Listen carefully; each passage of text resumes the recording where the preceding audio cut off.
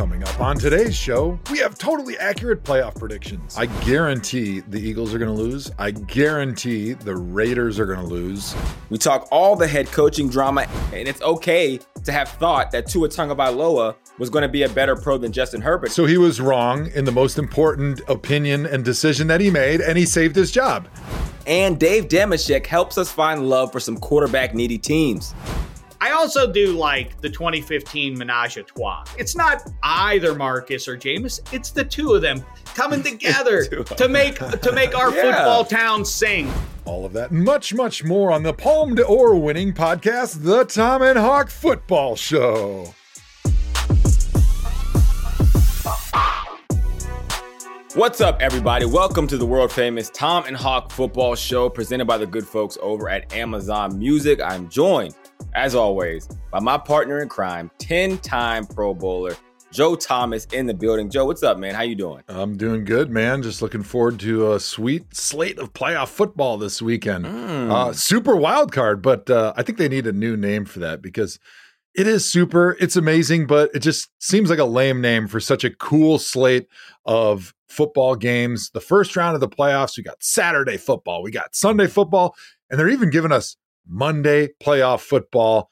I can't remember if they did that last year or not, but I'm going to pretend this is the first time ever, and it sounds amazing. I think it is the first time ever. And you're right. It does sound very Washington football teamy as far as an effort goes. Like, what could we call the new wild card weekend? What if we called it Super? All right, meeting adjourned. Let's just throw a super in front of that, and people will believe us. Yeah, I agree. But it is cool. I mean, I was very against the extra game. Like when everyone was talking about the week 18 and the 17th game of the season and, creating extra playoff spot. But it is pretty cool to have more football. I think, we'll all look back and be like, it wasn't that bad. One thing I wish they would do is add another bye week. I think that would lengthen the season. The players would enjoy it. You don't have to play more games, but it would just give us more weeks of football. And I think it would keep the excitement that we still have by playing all these division games towards the end of the NFL season with as much parity as going on in the NFL. Yeah. It would just give us more of what we want. And I think there would be no downside. So I would love to see him add that extra bye week next season or maybe in following seasons, but who knows? I mean, players would love that. The players would love it. Players would love that too. How friendly does the NFL have to play with NBA? Like, is there like a friendly type of relationship? I feel like there used to be, but since the NFL has clearly gone like 2, 3, 4x above what NBA popularity is, Major League Baseball popularity is, they've pretty much just said a big F you to all the other pro sports. Since you notice this year, they played on Christmas Day, like several games on Christmas Day, whereas that was the basketball's territory. That was the only date on the calendar that the NFL was happy to just allow. Hey, NBA, you guys got Christmas Day. We're going to give everybody in the NFL just a little bit of a break. So even if Christmas Day is on a Sunday, we'll play those games on Saturday so you guys can have Christmas Day. But this year they said, oh, no. We got Christmas Day now, NBA. Sorry. We know that nobody cares about the NBA until the playoffs show up. And so we're going to take advantage of that. We're going to schedule games on Christmas Day. NBA be damned.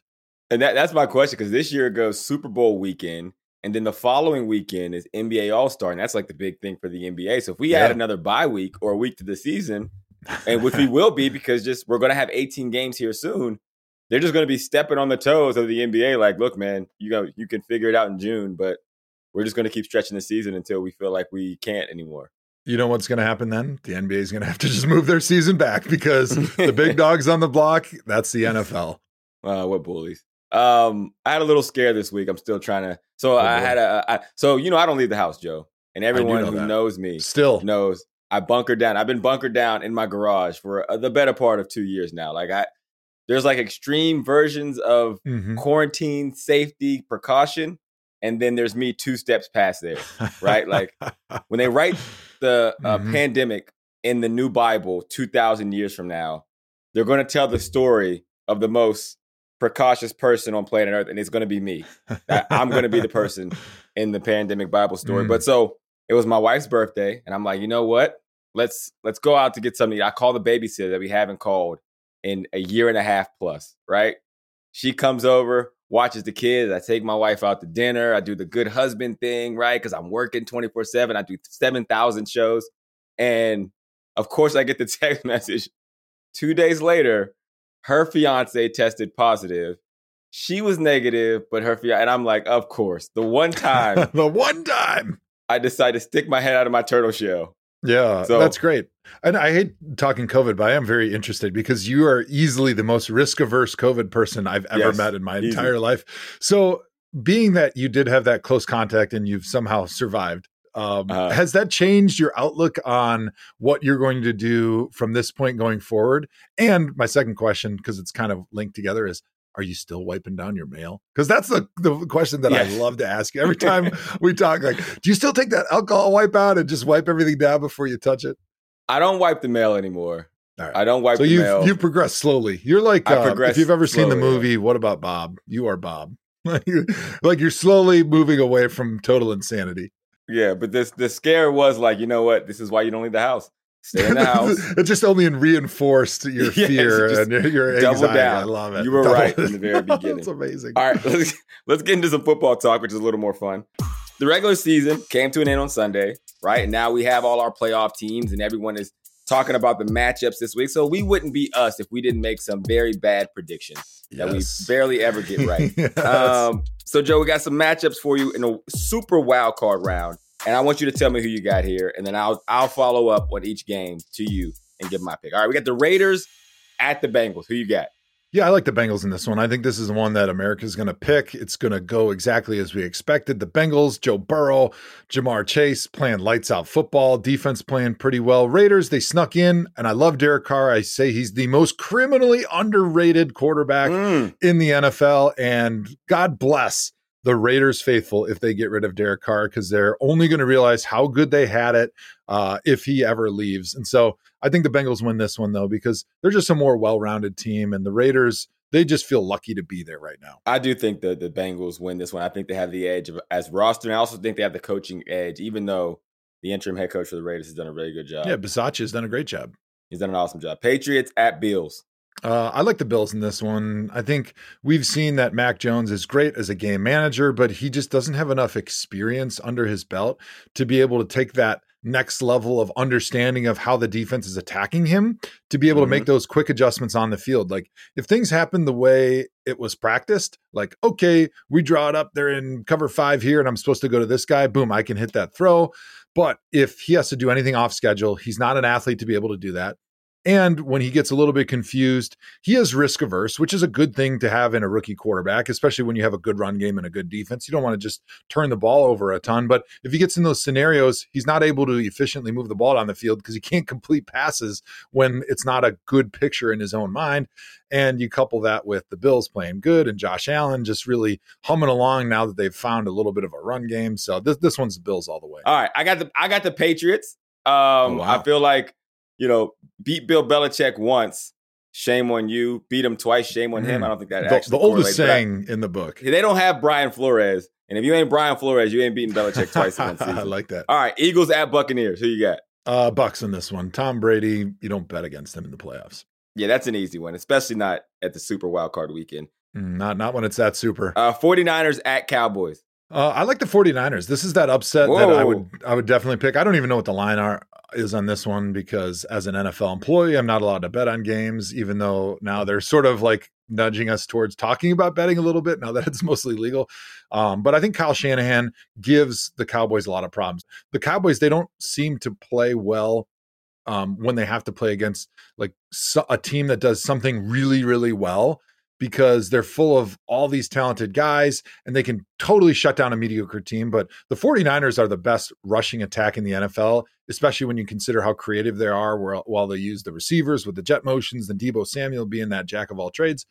And I just think that type of a rushing attack is going to give the Cowboys trouble. And then that settles Jimmy G into exactly the role that he's the best at, which is rushing attacks, playing really well. All I have to do is make the throws that are there and they win that game. Each game, I always look at player matchups, coaching matchups. Because that's what the playoffs is. It's all about matchups. The Cowboys have the advantage from a player standpoint, but I think the San Francisco 49ers have the coaching edge, even though there's a guy who won a Super Bowl on the other sideline. I still feel like from a game plan standpoint, what the 49ers have done with their roster and being able to kind of weather the storm throughout the year, I just think it's very impressive. So that one's a toss-up to me. If I had to pick right now, I'm going to go Cowboys because I do think that if those players are giving their best and they're playing, and all the players playing at their top game, I think the Cowboys get the edge. Steelers at Chiefs, this seems like an easy one. Yep, I like the Chiefs. We don't have to go too deep into this one. Yeah, me too. Cardinals at Rams, probably the most evenly matched matchup of super wild card weekend matchups. Yeah, this is a fun one to me. This is definitely must-watch TV, as you could tell in my voice, because you look at these teams, they're kind of mirror images of each other, right? They have an up-and-down offense, an up-and-down defense. When they're at their best, they can compete with anybody in the NFL. Like if you take the Packers, who I think everybody agrees is the best team in the NFL, and you put them on their best day, and then you put the Cardinals and the Rams on their best day, those are three teams that are evenly matched. And I don't think any team in the NFL has that high ceiling because they're so well balanced with talent on offense, talent on defense. They can scheme you up on offense. They can blitz you to death on defense, but it's that inconsistency. So it's whoever shows up in this day, they're going to win that game. I like the Cardinals. I'm going to go back because of my bias during the season, as they were my favorite team for like 2/3 of the season. I think Kyler Murray really has a breakout season in the playoffs where he really makes his stamp on the NFL. And I think it starts this weekend at the LA Rams. All right. Quick picks here. Who has the toughest road to the Super Bowl out of all these matchups? Oh, man. It's going to be going through the NFC, and I'm going to say it's the Cowboys because they're got to play the 49ers. And then depending on how the seeding rank, shakes out, then potentially they'd have to play the Packers and then maybe the Rams or the Cardinals or the Bucs. Like it is a slog to get through the NFC if you're going to get to the Super Bowl. And I think the Cowboys, with the inconsistency that they play with, would have the hardest time to get to the Super Bowl, even though if they play really well and they're hot, they definitely have the talent and the ability and the scheme to be able to get there. I think it's the Eagles, just because they're not as good as the other teams. Oh, coming in hot. I'm just saying. They have the hardest road because they're not as good. Yeah, I mean, if there's one team that I'm like, that I'm going to give a round of applause to for making it to this point, of all those teams, it's the Eagles. Like, it's already a successful season for you, and the reason why I feel that way is because you probably shouldn't be here. You overachieved, and you'll be outmatched no matter who you play from now all the way to LA if you made it to the Super Bowl. So I'm going to go with the Eagles. Give me your lock pick of the week. What game are you like, I guarantee this team is going to lose? I guarantee the Eagles are going to lose. I guarantee the Raiders are going to lose. And I guarantee the Steelers are going to lose. Guaranteed Raiders is a bold one. Steelers, Eagles, I feel you. I feel like the Raiders and Bengals are more evenly matched than you're giving it credit for. No, I think they are. But my point is that I'm picking against maybe what America would think. And so I feel really good about it. How much of an advantage do players have when playing at home in the playoffs? Based on my wide swath of experience in the playoffs, I have no idea. So there's a great answer. Let me answer. As someone who's played a home playoff game and lost, I also have no idea because I was 0-3. I lost on the road. I lost at home. So, we're not the podcast for this answer. Yeah, I think that playing at home or on the road in the playoffs, I'm not sure if there's really much of an advantage or a disadvantage unless there's elements involved. Like if you're playing in perfect conditions in Florida and that's how your team is made up with like a bunch of speedsters and that you want to fly around, you want to stretch the field and play in space, then I think that's who it favors. If you're a team that's more of a rushing team, like maybe the Eagles or even like the Patriots, and you get to play in cold weather in the great white north and it's snowing and it's blowing, like then it's their advantage. Whereas I think playing in front of a home crowd or an away crowd doesn't really give you an enormous advantage one way or the other in the NFL because teams are so good at playing when it's loud because you're so used to it and you've developed all these mechanisms with silent snap count and hand signals that you're used to doing throughout the season to be able to handle the loud noises. And there's no domes. Like domes are a different level of loud. But on top of that, you hear so many players, and this was my case too. I'm sure it was with you. Like I love going into hostile environments. One of my favorite places to play in the NFL was Heinz Field because Steelers, Browns, fans hated each other. You go in there and people are throwing stuff at you. They're yelling at you. They're talking trash. You talk trash back to them. As long as you don't allow your focus to get dialed back because you're so intent on talking trash with the people in the crowd. It brings you an energy, and I think it brings you closer as a team that it can actually offset any advantage that the home team would have. I think there is something to say about just being comfortable in your environment. And then maybe it's placebo, but you do get a little bit extra, confident being in your own house, I feel like. But it all depends on the matchup, right? Like the Chargers didn't make it in, but had the Chargers made it in and they matched up with the Raiders in LA, that was going to be a Raiders home game. The San Francisco 49ers at the Rams the other day that I went to, it felt like a 49ers home game. The Steelers at Chiefs, the Steelers will have a considerable amount of fans there because some of these places are just like they have national fan bases. Well, Steelers fans, like Browns fans, they travel. Packers fans, they travel. Like there's some fan bases that they go and that's what they do for their vacations. That's what they schedule their year around. And, I grew up in Wisconsin, grew up a Packer fan. Whenever the Packers schedule came out, the first thing that Packer fans would look at is who do we play in end of November through December, January, that's in warm weather, because that's going to be my family's warm weather vacation to get out of the cold, to go down there for a week. And so anytime the Packers played like the Tampa Bay Buccaneers in December, you could bet that a lot of the crowd was going to be Packers fans because those fans were going to take that as their family warm weather vacation to get away from the snow and the cold. And they were going to go and support their team and have a great time. And the warm weather fans are going to be doing something else because they get warm weather all the time. That is, yeah, so the Raiders exactly. at Bengals game is what I'm looking at. I'm curious to see what that crowd composition will look like because I think it'll tell us a lot. When I played for the Bengals, we had a home playoff game and we did not sell it out. They knew you guys were going to lose. That's why. It didn't seem like much of an advantage at home. And so, and maybe it was a team. Maybe they knew we were going to lose. But if the Bengals sell this out and it is at least 85% Bengals fans, that does tell you something about what the fans feel about Joe Burrow and like kind of this new generation of Bengals. But I'll be curious to see how that ends up. I think you're right. I think there's a hope with this new era of Bengals because of Joe Burrow at quarterback that the franchise probably hasn't seen since Carson Palmer still got there. I think by the time you were playing for the Bengals and you guys had your home playoff game and you couldn't sell it out, the fan base didn't believe in that team that they were going to go and make that run because Andy Dalton, I think, was your quarterback at that time. And you guys had already had a long run of losses in the playoffs with Carson Palmer and then Andy Dalton. And so the fan base just didn't believe in Andy Dalton that he was the guy that could take you all the way to the Super Bowl. Whereas with Joe Burrow, Jamar Chase, the defense that's really pretty good. I think this fan base believes that if they get hot, like, right, that old baseball saying, hey, if we get hot, we can do it. Like, they believe that this potentially could be, maybe not this year necessarily, but they definitely believe that they can win this game and go on a little bit of a run. And hey, you never know. You could get to that AFC Championship game. You could get to the Super Bowl. But there's a lot more belief in Cincinnati and a really skeptical fan base. So it will be fun to see if the Bengals are able to pack that house and turn it into a loud and hostile environment for Raiders fans.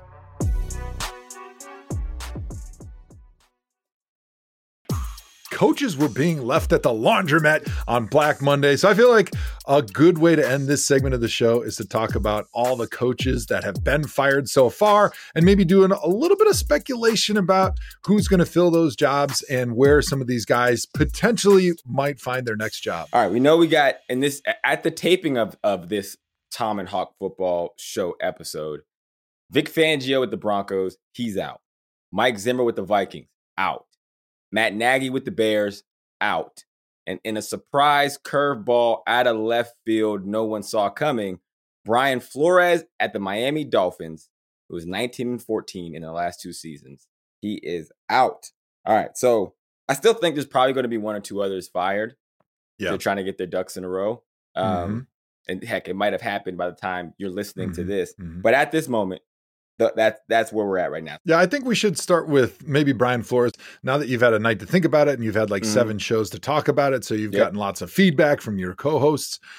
What do you think the Dolphins were thinking when they shit-canned Brian Flores, who's had 2 out of 3 years with a winning record, who finished the season as the hottest team in the NFL, who by all accounts, seems to have been doing a great job managing the team with that CEO role. He's done a fantastic job getting those players prepared to play every single week. And really, the only reason this team hasn't gone further is because of the quarterback position. And Tua, who was drafted a couple years ago ahead of Justin Herbert, which was not Brian Flores' decision, has been a solid game manager. But that's where his ceiling sort of is. Yeah, I think it was a bad decision. I think I mean, if you are on social media, which, if you're not, what the hell are you doing? But everybody is talking about this was dumb. It's probably one of the very few times I've seen all of sports media aligned on a POV that firing Brian Flores was a stupid decision by the Miami Dolphins. And it does feel, I mean, I was 10 when it happened, but it does feel a little bit like Modell letting go of Bill Belichick a season after he went at his team at 11-5. And actually, Brian Flores is a better case. That is fire. And that might be a lot. But if you could just see Brian Flores, his team played harder and better than their talent ever since he's been there. And I think that is a testament to the coach and getting them motivated. But beyond that, as I peeled the onion layers back, right, you start to think about it. So him and Chris Greer, the GM, it's reported that they're bumping heads. Now, Chris Greer has done a good job, too. Now, yes, he picked Tua over Justin Herbert. He's done a good job, except for the only one decision that he made, which was the most important decision of his life, of the franchise of the Miami Dolphins. He did a great job with all the singles that pretty much anybody else could make a good decision on drafting, decent talent. Yeah, I mean, it's one, though. But I don't think Tua is that bad. I think Tua gets a really bad rap. No, he's not that bad, but his ceiling is low, and you knew that coming out. He had injury issues coming out. It was the injury And so issues. You drafted a guy 5th overall with a low ceiling. Prior to that, though, Joe, Tua was he was the can't-miss prospect.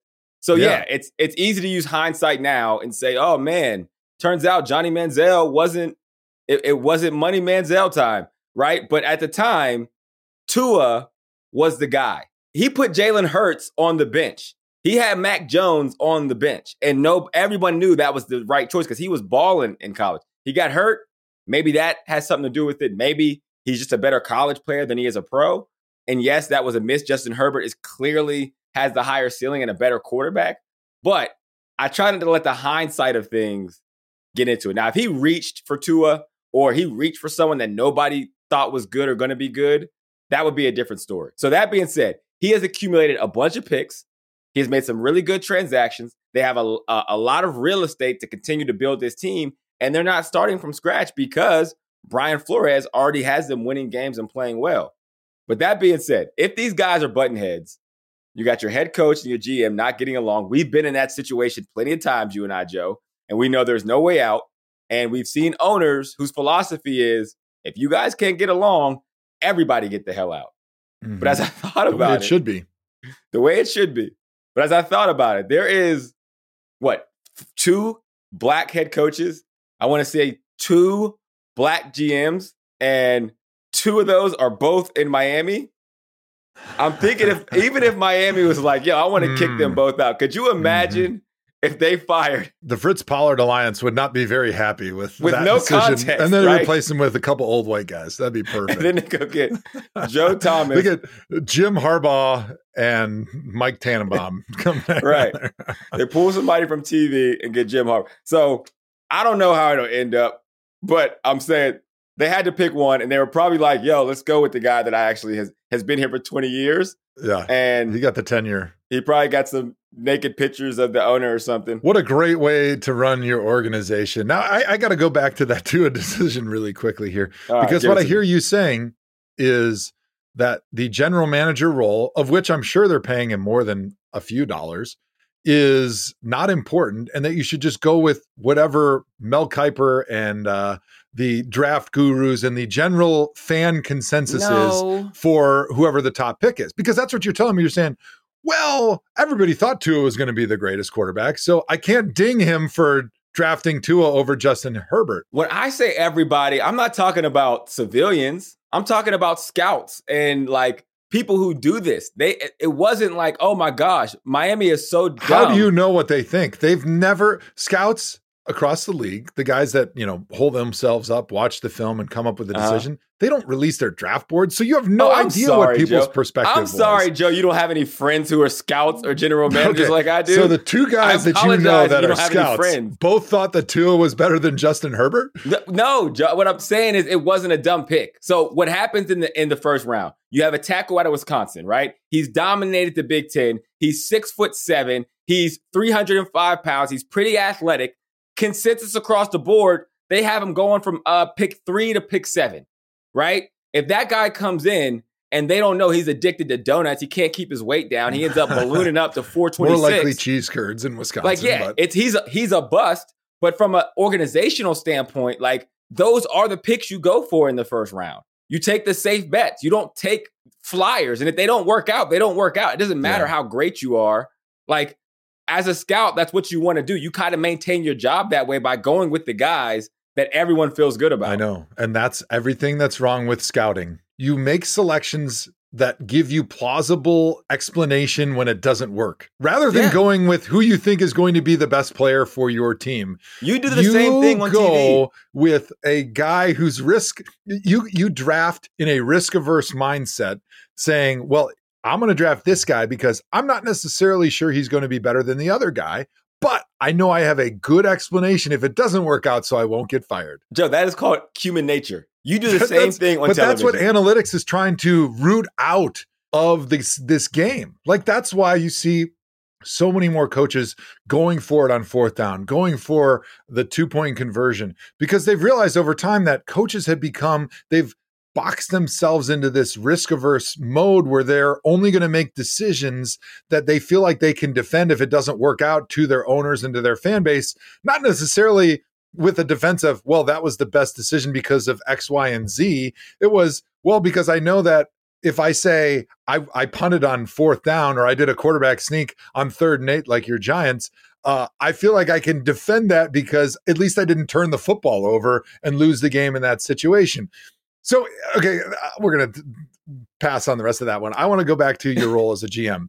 So if your role as a GM is not to select the best player that's available and to just go with the general consensus, what are you paying him for? If you're not paying him to decide and figure out that Justin Herbert is a better quarterback than Tua Tagovailoa, and he's just gone with whatever Mel Kiper told him, what am I paying him for? Why are you even having a GM in that situation anyway? Because it's not a consensus. You still have things that you measure and you have an opinion on it. And it's okay to have thought that Tua Tagovailoa was going to be a better pro than Justin Herbert. And it's okay. So he was wrong in the most important opinion and decision that he made, and he saved his job. And the guy who's done a good job with his job is getting fired. You name me who your favorite coach is. I'll tell you where they missed. And then I want you to tell me on this show they should be fired. Bill Belichick. Have you seen Bill Belichick's draft history? He's terrible. You said coach, not GM. GM is totally different. It doesn't matter. He's also the GM. He picks his players. I know, and he's been horrible as a GM. Exactly. So should he be fired? Should he be fired as the GM of the Patriots? Because his job as a head coach, the number one job in his silo is to win football games, and he's won plenty of them. As a GM, your number one thing is, if you have to hire the head coach, that's your number one thing. And then after that, if your job, number one, is to pick the players, that's your role. And you get evaluated on the job that you're doing. Like Andrew Hawkins, you're a receiver. Your job is to get open and catch footballs. If you tell me, well, I know my playbook really well, that's not the most important thing in your job. Like, I don't really care. I can get a lot of people that know their playbook well. Your job, the most important thing you do is on 3rd and 7 to catch the ball at 7.5 yards and convert a first down. If you can't do that, don't tell me about the things you can do that are not as important for your job. So you're telling me that a team that has now gone 19-14 in the last 2 years, even with Tua at the helm, and they are turning the corner and they have a ton of picks because they didn't foresee Justin Herbert being as good as he is, which, might I add, every other team that picked in front of Justin Herbert, I can guarantee you at least half of them should have Justin Herbert instead of the quarterback they have. They should be fired. Everyone who picked everyone before Patrick Mahomes, they should be fired. The point. No, that is the point. No, the point is, if you have to fire one of these two guys, you fire the guy that didn't do his job well, and you keep the guy that has been doing his job well. I'm not saying that you have to fire either one of them because they've had success. But if you think they can't get along, then you have to fire both of them, because firing one and not both leads a situation the next time into encouraging a power struggle between your head coach and GM. And then those guys are going to not have an incentive to work together and collaborate and figure it out. They're going to have the incentive to fight and have that power struggle and snitch to the owner to try to get the other guy fired because it's worked in the past. You're projecting your own experience from the Cleveland Browns on the other organizations. And that's what we do on this show. We But project. I also agree. You should.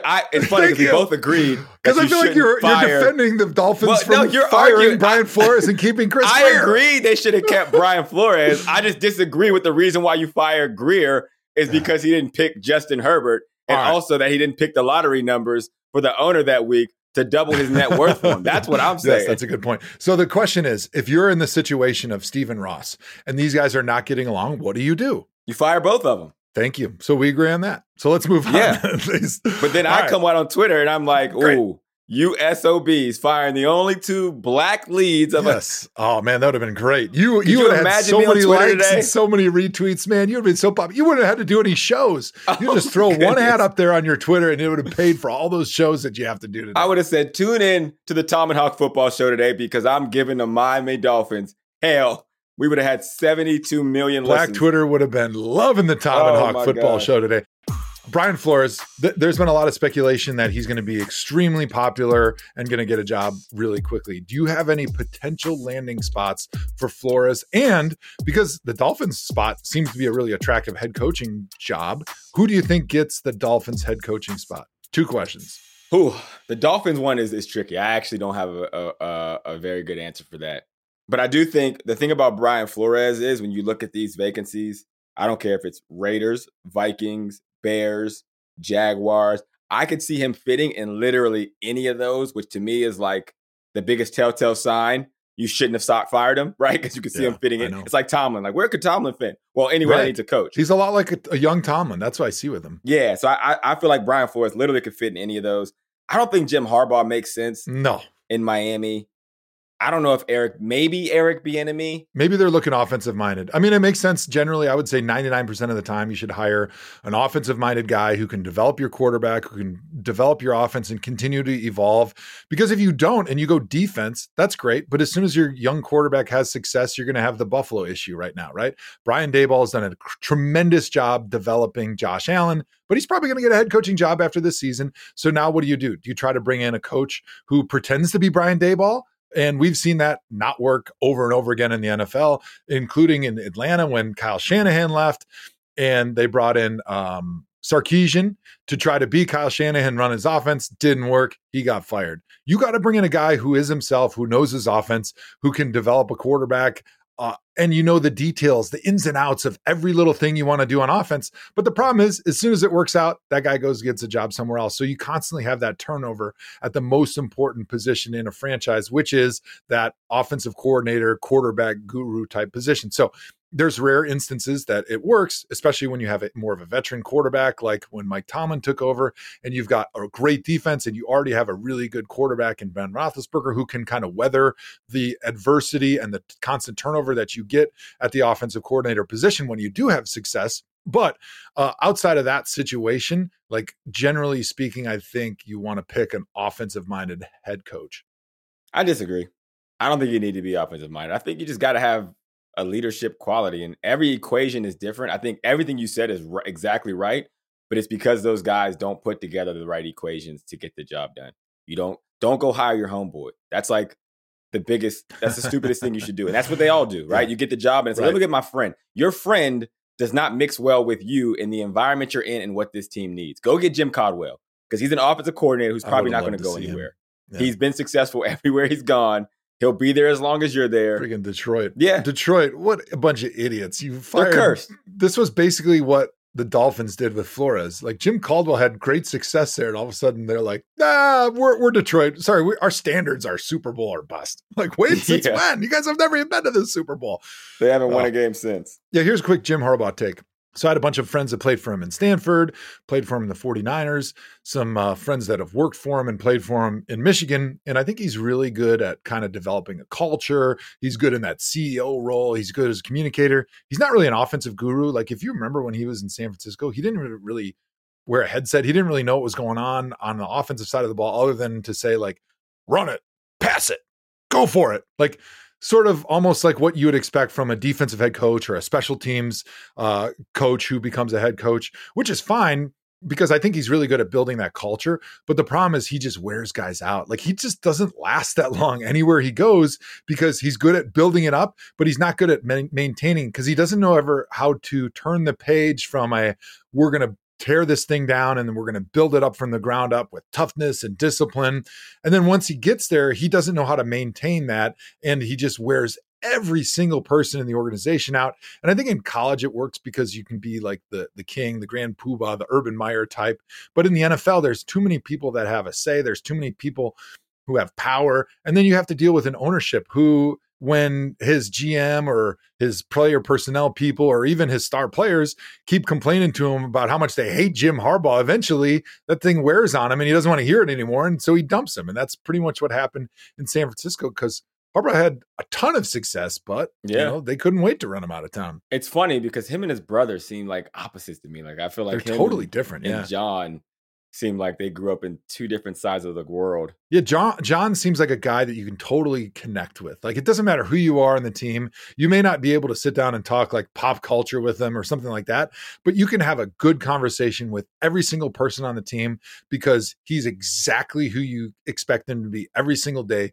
He's a great communicator. He loves football. He's tough, he's disciplined, but he has a heart to him. Whereas like Jim Harbaugh just seems like he's got way too much aloofness to him, where he has a lot of those same characters as his brother. But I feel like if you tried to sit down with him and talk with him for more than like 5 minutes, you'd be like, this guy is just out there. And it might be kitschy and interesting in the beginning, but after a couple of years of that, you'd just be so worn out by it, I feel. It's funny that like he's not an offensive guru type. He was a quarterback. He was NFL a star forever. Quarterback in the NFL. Like everyone remembers Jim Harbaugh. Well, I think what we should do in one of these upcoming shows is we'll do a segment about our friends that we think should be hired as head coaches because that's all sports media is. Everyone's saying about this coach needs to be here. It's always your boy, right? Yeah, because if you said something on the air good about this guy getting hired and then they get hired, you feel like he owes you one. Yeah. So then when you need some of that inside information and that scoop, like that's exactly what he gets, which is a perfect point. And I think a lot of people that haven't worked in the NFL or NFL media don't understand. So when the Adam Schefter stuff came out that like he was cozying up to the former GM, Bruce Allen, and was basically like sending him his article like, hey, make sure that everything is accurate because they're writing about the lockout. Fact check it. Which he was doing that to like kiss his ass and patronize him. Not necessarily that, here, write the article for me. But everybody was so outraged because, it's against everything that journalism stands for. But that's exactly how it works in the NFL. And I'm sure it works in a lot of spaces because as an insider, especially, which we're not insiders, we're analysts. So let's make that distinction clear. Right. I don't pick up the phone and text message people like Schefter, Ian Rappaport do to try to get inside information about who's playing, who's not playing, where this coach is going. So I don't need to like cozy up to these guys and kiss their ass 24/7 and go to the combine and buy them beers because that's not my job. But that is your job when you're Adam Schefter. So in order for him to get the information from the GM about like what's going on or who's playing or like to be breaking news on every single thing every single day, they've got to do that quid pro quo constantly. And so that's just how it works in the NFL media. And let me be very clear. I'm not a journalist. I am a personality. If I interview someone here, I am not Barbara Walters. Talk about ego, just flopping it out on the table there, Hawk. I love it. I am a person. I am the star of the Tom and House Football Show. Please make no mistake about that. Good for you, man. I am an icon. Hawk, I think the next thing we need to talk about real quick as we wrap up the coaching conversation is Matt Rule. As of this recording, he's not been fired, but I don't know if you saw what Cam Newton said after their game on Sunday, where he said the locker room was not committed, lacked commitment, attention to details. And he said it starts not only with the players, but with the coaches, which is not exactly a ringing endorsement for the face of the franchise to say about the current head coach. So I'm curious your thoughts on Matt Rule. And does he stay or does he go in Carolina? So it's two-part. I take what Cam said with a grain of salt, right? Because I don't think Cam's going to be back there next year, right? That's true. But maybe that's why you get the real tea from him. But that's the other side of it. This is accurate because he's also like, I don't give a shit. Let me just tell you what the truth is. These guys aren't any good. I've seen good coaches. I was under Bill Belichick. They suck. I suck. I'm out. Good luck, Carolina. So I think there's something to be said about it. And even hearing some of the quotes from Matt Rule and, like earlier in the year, he's like, success doesn't happen overnight. It took Jay-Z 7 years. Like, buddy, you're not getting 7 years. What the hell are you talking about?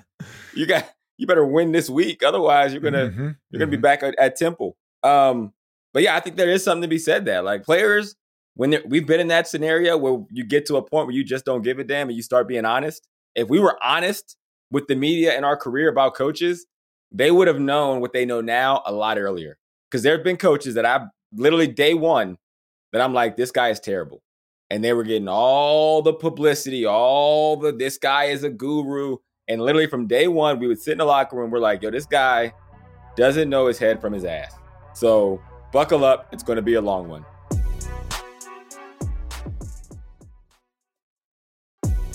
All right, now I know we just belabored the point of head coaching for 30 minutes, but the reason is on the Tom and Hawk Football Show, we love drama, and coaches equal drama. You know what else equals drama? Quarterbacks. Quarterback drama, Joe. Are you into it? I'm here for that drama. Well, The Bachelor premiered last week, so in honor of The Bachelor premiere, when all the QB rumors swirling around, let's play our new dating game, Draft Island Quarterback Edition. Just to pile onto the drama, we're joined by a very, very special guest, a man who knows about good football and especially about bad television. You know him from Extra Points and the -3 podcast. He's none other than the Tom and Hawk Football Show's own Dave Dameshek. Yo, fellas, what's happening? What a pleasure to see you. Welcome to the show. Dave. What a great pleasure. What a great pleasure. It's funny that you guys want to talk about dating and quarterbacks, and ironically, the one guy who is not a good answer for any pro football team is Jesse Palmer, who is the host of The Bachelor. But anyway. Yes. Hey, I like Jesse Palmer, former CFL quarterback. So we have a handsome devil. Same here, right? We have so much in common. You guys have so much in common, Hawk. All right. So, Dave, we're glad you're going to join us for the show. I'm going to tell you about the rules. Here's how it works. I'm going to throw out a hypothetical QB job that's opening this offseason.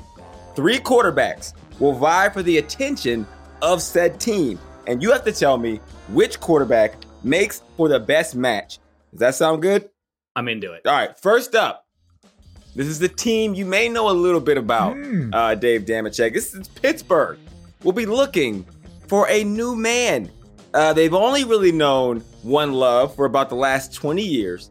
So could their next great love be one of these eligible bachelors? Here we go. Here's the list, Dave. Russell Wilson. He's a good guy. On the rebound after years in a great relationship that slowly seems to have fizzled. Jimmy G. Hot guy. Very good looking. But not a whole lot of substance there behind the old, you know what I'm saying. But still, there's some upside if you can overlook some of the warning signs. And lastly, a young gun, Kenny Pickett, who plays in the same city as the person he is trying to win the love of. He's a mysterious guy, but makes sense, but is a little bit of an unknown. So I'll let both of you chime in. We'll give the floor to Dave first since he's our special guest here. Well, I think the answer is pretty obvious. He's still in the locker room there. It's Big Ben Roethlisberger. We're not letting him go. No one's confirmed. I've loved the last 2-3 weeks where they say like this may be it for Ben Roethlisberger, as though him flying his family around the country to watch him play games and hugging his kids with tears in his eyes. Like, we don't know that this is it for him. I think this is probably going to be it when they finally lose a game here. Listen, I'm going to go with Kenny Pickett. And let me say this to you. I don't want Russell Wilson. We don't need somebody coming off the rebound. We are not the Minnesota Vikings looking for the leftovers of someone else's icon like the Vikings did with Brett Favre 12 or 15 years ago or whenever that was. We're not so pathetic on the banks of the Three Rivers. Oh, please, we're just so desperate for a Lombardi trophy, whatever. We're not your trophy wife to come and get Russell Wilson. We want to start fresh. And by the way, practically for what it's worth, the sweet spot, as you guys know, for a pro football team is to have the real deal, the actual franchise QB on his rookie deal. And the numbers bear that out. There have been 20 Super Bowl appearances by the real deal franchise QB, but still on his rookie deal in years 2 through 6. And then in the ensuing 6 years, only 16 Super Bowl appearances by guys that are into that big second contract, the $100 million deal and all of that. The numbers bear out that what you want is to have the guy, but he's still in his first few years. That's what Kenny Pickett is. And I'm not going to be choosy. If you want to give me a little Matt Corral or Desmond Ridder, okay, we can talk about that too. But I like the story, of course. I love the narrative of the Pitt kid walking across the uniform, locker room, taking off the blue jersey, putting on the black and gold one, and staying in it for the next decade and a half. I like that with James Conner as well. But I would say I agree, not Russell Wilson, but not because Pittsburgh doesn't want him. I don't think Russell Wilson is going to want Pittsburgh. I mean, he's an entertainment icon. Could you imagine Sierra being down on the south side of Pittsburgh on a Friday? I don't see it happening. Dude, check her out, dude. She's hot, dude.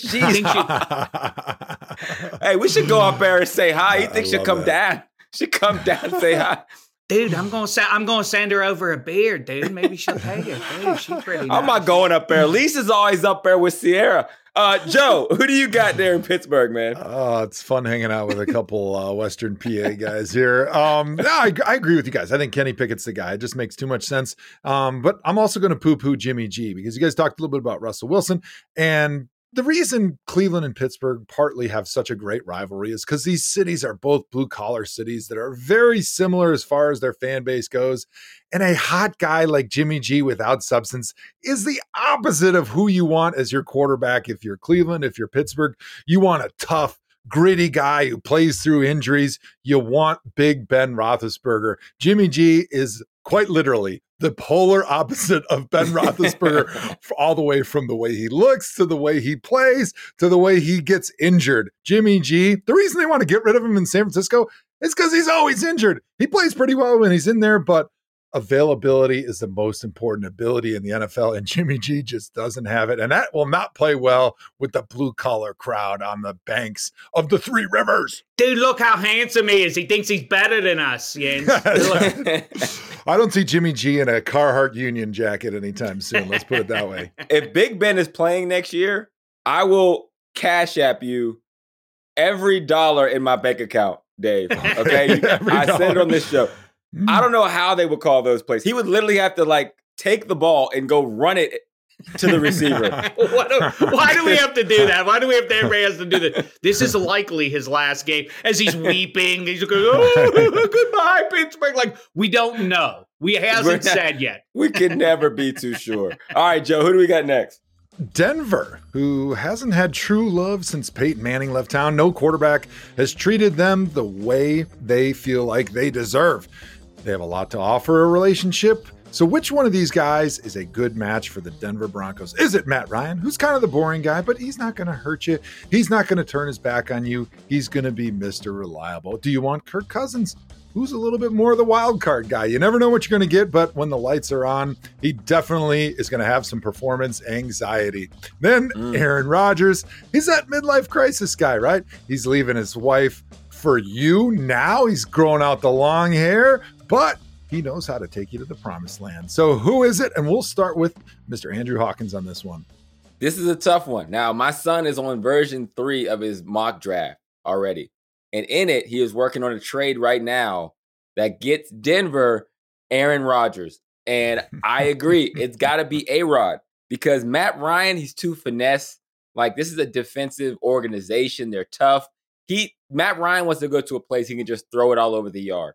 And honestly, the place I see Matt Ryan fitting, he'd have to make a decision of what he wants his legacy to be. Number 2, Kirk Cousins. I mean, you got to be okay with being okay when you get Kirk Cousins. Even if he plays great, if he has a great season like he did this year, it's probably going to be followed up by a very bad season because he balances out everything he does in life. So it has to be Aaron Rodgers. The problem is, are you going to be willing to give up what Green Bay is going to demand for a likely 2-time Super Bowl MVP who kind of still seems like he's in his prime? All right, Shaq, you're up. This is the most desirable location to get dropped into, I think, in free agency this offseason. So if Denver is a beautiful woman, then the answer is Pete Davidson. Oh, wait, no, is he not? He would be terrible as a quarterback. I'm with you about Kirk Cousins. Like, he's fine, but he is sort of, it's sort of like prom, how, or the big wedding day where they get the high end makeup person and the hair person to get you just perfect. That's what it must be for Kirk to thrive week in and week out. The circumstances must be optimal, or else it ain't going to work out for you. Aaron Rodgers is the right answer. I just can't imagine that if he wins the Super Bowl, that he's actually are we ready for what this could be? Is if he wins the Super Bowl for the Green Bay Packers and then he sticks to his offseason jive about, I want out of here, how crazy that would be. I think, but we also know that he likes to make excuses, Aaron Rodgers. It's not my fault. It's somebody else's fault. And so if he catches the old man Brady in Lambeau and loses again, if he can't pass over the Bucs, he'll pass the buck to the brain trust in Green Bay. Like, see, they still didn't give me enough receivers. I'm out. So how this postseason goes is going to determine whether Aaron Rodgers even makes himself available here, if he sticks with the old ball and chain or goes out looking for a new lady in orange and blue. I'm going to ride with the chances that he's going to stumble somewhere. The Packers are going to stumble. He will be available. He will land in Denver. The Broncos knew they were going to get him last draft. That's why they didn't take Justin Fields when they had a chance to draft him, because they knew this day was coming. It's Aaron Rodgers wearing the orange jersey. Yeah, if Aaron Rodgers ends up going anywhere, I think it is going to be to the Denver Broncos, but there's no way that anybody's going to be able to give Green Bay the proper compensation to be able to pick up a two-time defending MVP of the NFL and potentially coming off of a Super Bowl victory with all the weapons and everything that they got going on. They are not allowing Aaron Rodgers to walk out of that building. And so for the Denver Broncos, I actually think Matt Ryan's the right guy, because they believe their defense is good enough that as long as they don't have that guy in the big moment crumble and throw the critical interception, which is kind of Kirk Cousins' calling card, they feel like they can be competitive, get into the playoffs, and that's all the NFL is about right now. Get into the playoffs. If you get hot, you can win the Super Bowl. So I think they believe in Matt Ryan as their next quarterback. All right, next up, let's go down to New Orleans, who recently lost their dream guy, right? They've dated a few guys since. None have really felt right. They want something a little more long-term. Which of these guys could be it? Number one, Deshaun Watson, the second chance guy. Will he wear his flaws and grow in New Orleans? Matt Corral, quarterback of Ole Miss. He's a project guy. He needs some work, but can you make him great? And number three, Teddy Bridgewater, marriage material guy. You've known him for years. He's safe. Do you just say, hey, why don't we just get together? Dave, we'll start with you. What do you got? I'm going off the board. Off the board. Oh, I love it. All right, he's making his own rules. The guy who loves Drew Brees and Sean Payton and has made no secret about it is Russell Wilson. This makes a ton of sense to me. I hear you about where Sierra wants to live and doesn't want to live. The Rust Belt doesn't really make much sense there. Maybe New York City, maybe with a new regime. The New York Football Giants make some sense for Russ, but I think NOLA, great music scene and everything else for Sierra. I also do like the 2015 Menage a Trois. Okay. Because I think it would be super fun. Now, this isn't realistically going to happen, but still, whether it's New Orleans or some other town in football America, wouldn't Jameis and Marcus Mariota be a nice message to the world? It's not either Marcus or Jameis. It's the two of them coming together to make our football town sing. Wouldn't it be fun if you could go Jameis and Mariota? I think that would legitimately work for somebody if that worked out. But I do think Russ kind of likes the idea of playing for Sean Payton. That makes a lot of sense. Polyamory is more widely accepted now than ever. You can have two. We could all. It's a throuple going on in New Orleans. Joe, word of the day. Joe, what do you got? I think Teddy Bridgewater. I think he comes back with Sean Payton. They've got Taysom Hill under contract, who's kind of the gadget guy who kind of fills the blind spots of Teddy Bridgewater, which is, hey, I don't make a lot of mistakes, but I also don't make a lot of great big plays. And I think Sean Payton feels like with the defense that's one of the best in the NFL, he can work with that on offense. And then he doesn't have to give up a ton of draft picks to be able to bring that guy back. He knows exactly what he wants. And when you have a genius or quote unquote genius offensive mind as your head coach, they feel like as long as I get consistency, I can fit the pieces of the puzzle together to get back to that championship caliber. That's exactly who Teddy Bridgewater could be with him coming back to Sean Payton in New Orleans. The New Orleans Saints won't find love, and it's sad. They won't find true love. Unhappy ending. Because the person they should be with, they can never be with. They're from two different sides of the track, and it's Matt Ryan. It's Matt great. Ryan, he can sit back there. He is like basically a different version of Drew Brees. He's used to playing indoors. It's what's best for him. It's what's best for them. But it's a forbidden love, because imagine if Matt Ryan, Mr. Atlanta Falcon, even in this day and went and age, played so and sad. finished with the Saints for the rest of his life after he retired. He would have no home. His family would no longer accept him. And then the new girl, their family doesn't like him because they've hated him for forever.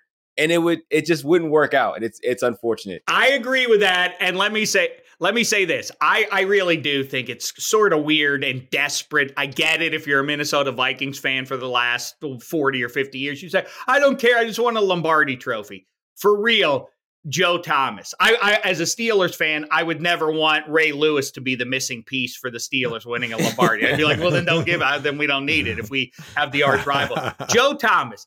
If Ben Roethlisberger were looking a little bit better than he is, but for whatever reason, the Steelers were like, all right, we're done. End of the road for us.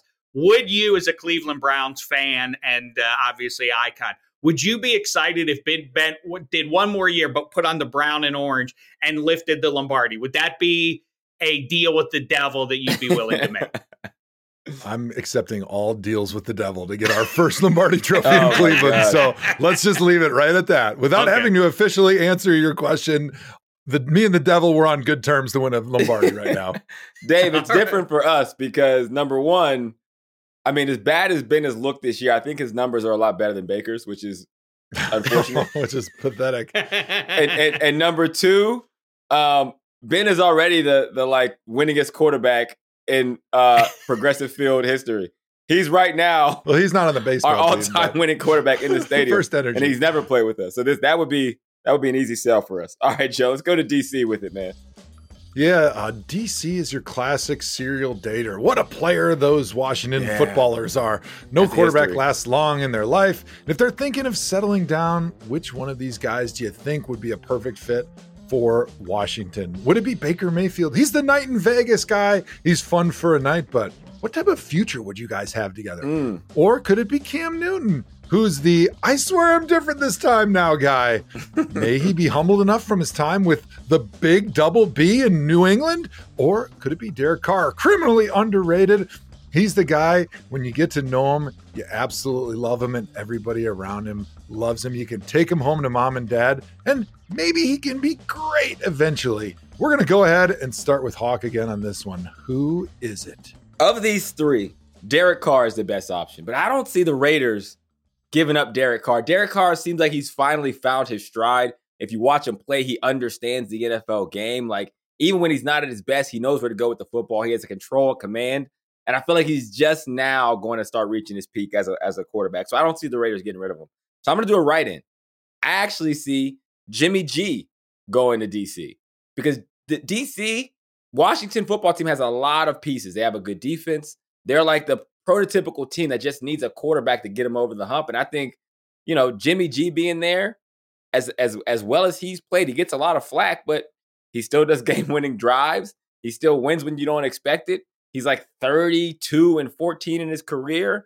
Like, he doesn't have to do much there, and he's already better than any option that they've had over the last couple of years. Well, it's not going to be Cam Newton. I always feel like Ron Rivera not bringing him to our nation's capital is the greatest indictment you could have of a quarterback. It's sort of like, I'm older than you guys. Do you remember the song when Phil Collins and Philip Bailey joined forces to sing about the easy lover? They warned each other and the rest of the world of fellas, don't be with this woman. She's an easy lover. She'll get a hold on you. So you're like, Cam Newton's intriguing, but Ron Rivera has already been with Right. Well, he's already been with the Easy Lover, and he's like, I'm not touching that. That should mean to everybody else, like, there's got to be another option. If the guy who's been with that guy for as long as he has doesn't want him, then that should be a telltale for the rest of us. I think I like the Jimmy G call. I don't love it, though. And that's kind of the problem with Jimmy G. Yeah. He's kind of like a more handsome Kirk Cousins. Like, okay. You never love him. Doesn't feel that inspired. Yeah, feels like Mr. Right Now. Doesn't feel like the love of your life. I think in our nation's capital, with Dak down in Dallas and Philly tracking towards a long-term relationship with Jalen Hurts, they need to keep up with the Joneses in their division and find their own Mr. Right. In the draft, I think it's Matt Corral. I think that's the guy who's got an electric quality to him down in Ole Miss, got the live arm and all that. I think he's a good fit for Washington, whatever's.